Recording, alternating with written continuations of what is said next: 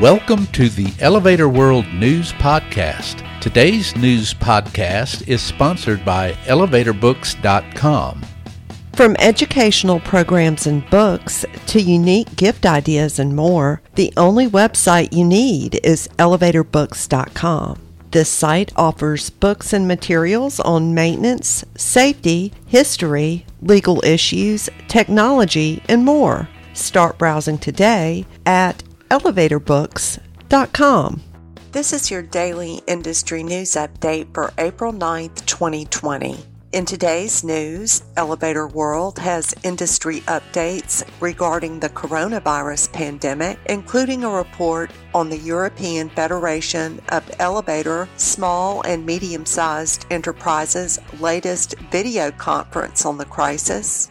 In other news, ThyssenKrupp has won an 83-unit order for an Indian developer's upcoming projects. Xylabeg reports strong results for 2019, and New York YIMBY offers a look inside a Brooklyn, New York residential tower. Vertical transportation companies in the United States and other parts of the world have updated their procedures in light of the coronavirus pandemic. Go to elevatorworld.com/news for the latest industry information. Also, if you have company news to report, you can send it to Elevator World by following the email link in the news item. AFESME, the European Federation for Elevator Small and Medium-Sized Enterprises, held a second video conference on the coronavirus pandemic with its members on April 6th. Topics included how the European Union has intervened to support the internal market in its member states and what individual states are doing to help their small and medium-sized enterprises, or SMEs, overcome the crisis.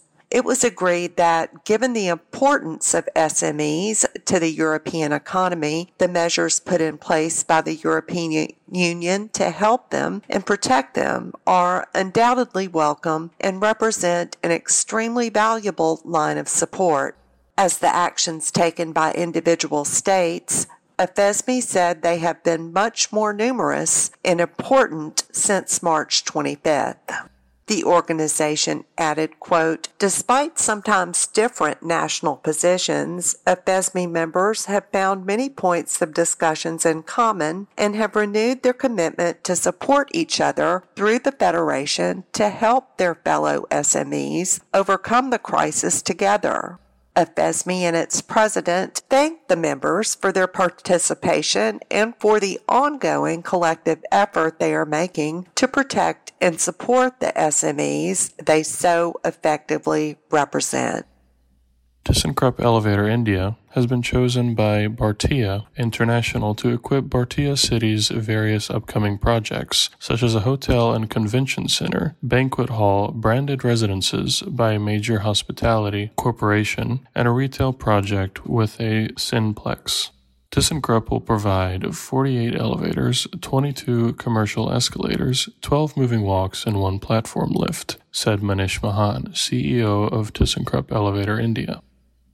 2019 has been a good year, said Peter Finkel, CEO of Kunzelsau, Germany-based electric motor and fan manufacturer Xylabeg.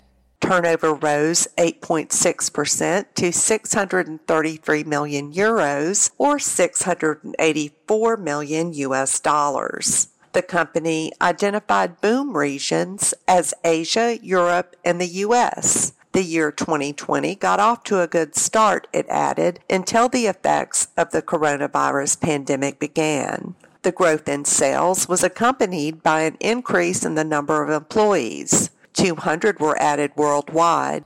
In addition to its fans and automotive divisions, the company's elevator division had successes in establishing its brand in the market and increasing the number of clients using its frequency inverters. New York YIMBY recently provided a look inside PLG, a residential rental property in Brooklyn, New York's Prospect Lefferts Gardens at 123 Linden Boulevard. At 26 stories, PLG will be the neighborhood's tallest building. Developed by the Moinian Group and Bushberg Properties and designed by Hill West Architects, it will hold 467 units within 469,000 square feet.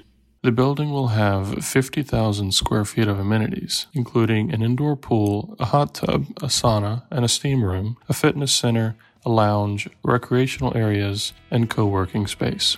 Whitehall Interiors oversaw design of the building, for which leasing has already begun. For more industry-related information, visit elevatorworld.com and be sure to subscribe to our podcast in iTunes or the Google Play Store. If you're interested in becoming a sponsor of the Elevator World News Podcast, just let us know by emailing advertising@elevatorworld.com.